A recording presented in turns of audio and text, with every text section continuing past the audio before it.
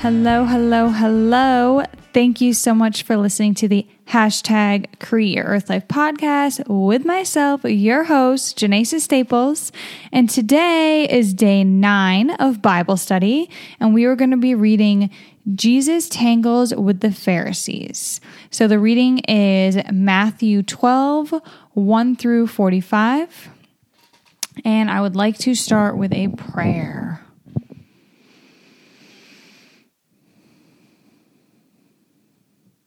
Dear Heavenly Father, thank you so much for today. Thank you for this time for us to read the Bible together.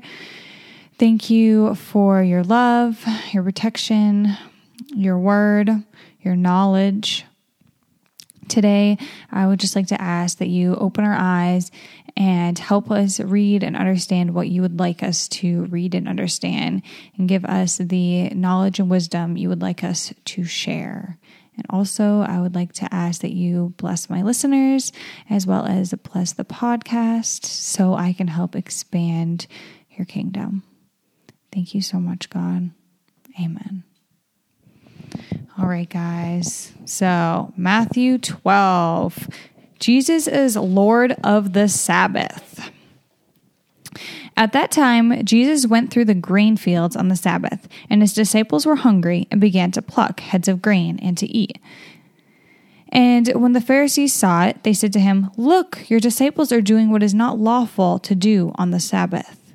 So it is not lawful to pick grain on the Sabbath. And the Pharisees are trying to call out Jesus right now and his disciples. But he said to them, "Have you not read what David did when he was hungry, he and those who were with him? How he entered the house of God and ate the showbread." And showbread is bread that is left out. It is an offering to God.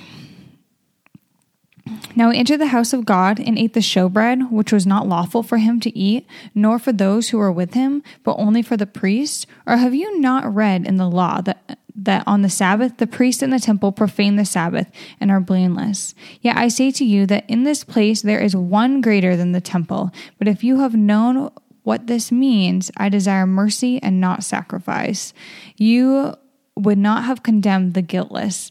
For the Son of Man is Lord, even of the Sabbath. So the Pharisees are trying to condemn. They're trying to, at any time, many men, I read that many men in the Bible, they are trying to catch Jesus sinning. They're trying to accuse him of sinning.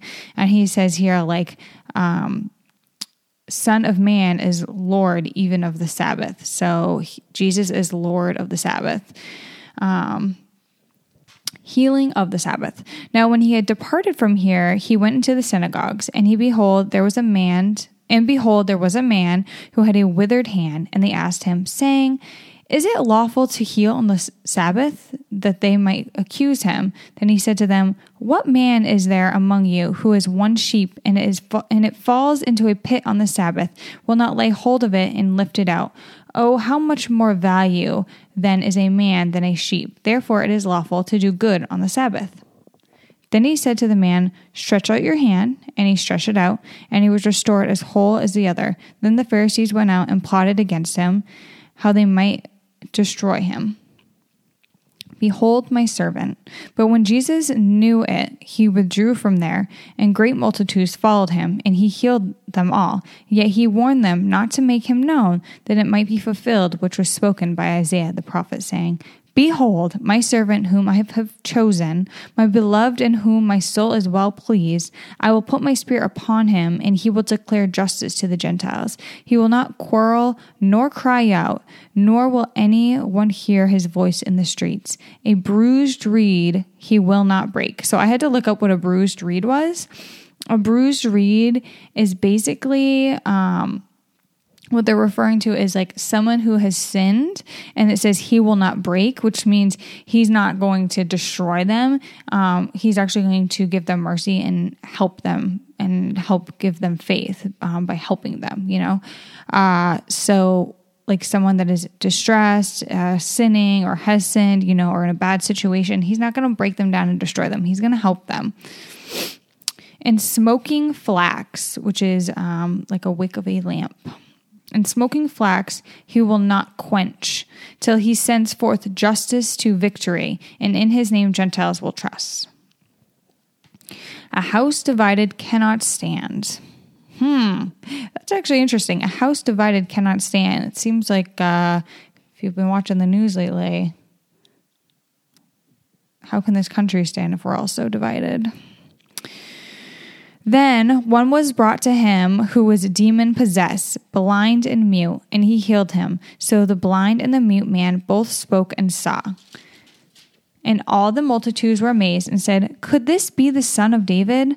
Now when the Pharisees heard it, they said, "This fellow does not cast out demons except by Beelzebub, the ruler of the demons." So Beelzebub is a name derived from a Philistine god formerly worshipped as Ekron, and later adopted by Abrahamic religion as a major demon associated with Canaanite god Baal. So Beelzebub, the ruler of the demons. But Jesus knew their thoughts and said to them, "Every kingdom divided against itself is brought to desolation." Desolation is state of complete emptiness or destruction. So every kingdom divided against itself is brought to a state of complete emptiness or destruction. Oh, this is good. This is really good for what's going on in the world right now. And every city or house divided against itself will not stand. If Satan cast out Satan, he is divided against himself. How then will his kingdom stand? And if I cast out demons by Beelzebub, by whom do your son cast them out? Therefore they shall be your judges. But if I cast out demons by the Spirit of God, surely the kingdom of God has come upon you. Or how can one enter a strong man's house and plunder his goods? So plunder means to steal goods from a place or person. Or how can one enter a strong man's house and steal his goods, unless his first binds the strong man? And then he will plunder his home. He who is not with me is against me, and he who does not gather with me scatters abroad.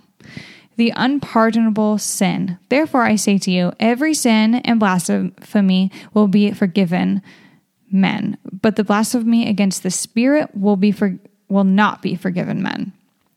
Anyone who speaks a word against the Son of Man, it will be forgiven him. But whoever speaks against the Holy Spirit, it will not be forgiven him, either in this age or in the age to come. Excuse me, I needed a drink. A tree known by its fruit.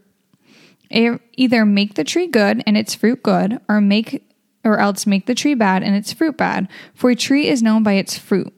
Brood of vipers, how can you, being evil, speak good things? For out of the abundance of the heart the mouth speaks. A good man out of the good treasures of his heart brings forth good things, and an evil man out of the evil treasures brings forth evil things.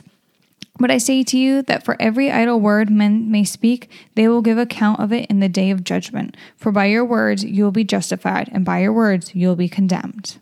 The scribes and Pharisees asked for a sign. Then some of the scribes and Pharisees answered, saying, "Teacher, we want to see a sign from you."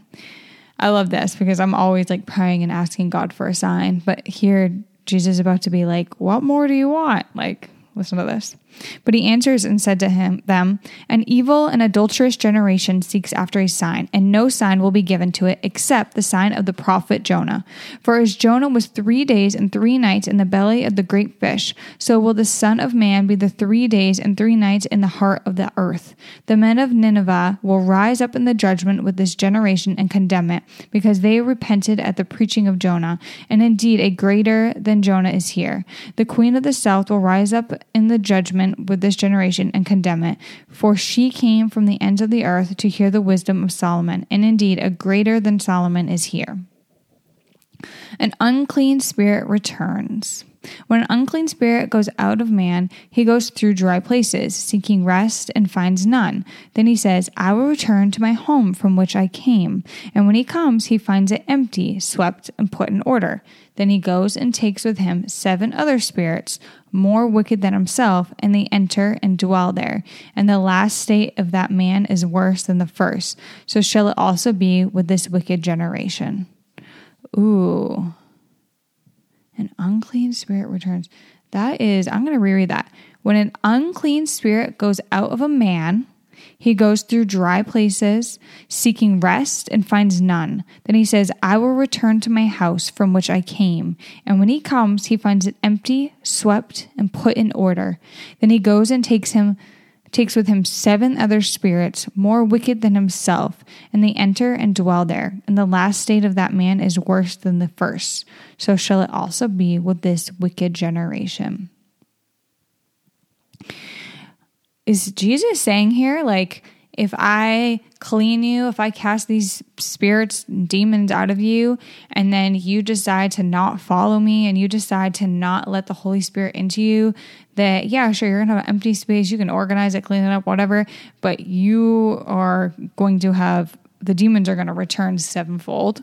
I think that's what he's saying, and that's, like, terrifying to think that. So is he saying, like, people that have already found Jesus and then decide to leave being a Christian or being a follower of Jesus, and then when they're gone, or if people, yeah, wow, that's scary, guys. All right, I really enjoyed this reading per usual. I hope you guys enjoyed, and if you haven't yet, check out my website. It's createyourearthlife.com. Check out my Etsy website. You can just scroll to the bottom of the website, click on merch, and it brings you to the Etsy website. And I have merchandise, clothing, hat, a mug, a phone case, all with the Word of God on it. Every purchase you make helps support the podcast. And I hope you guys have the best day ever. God bless you.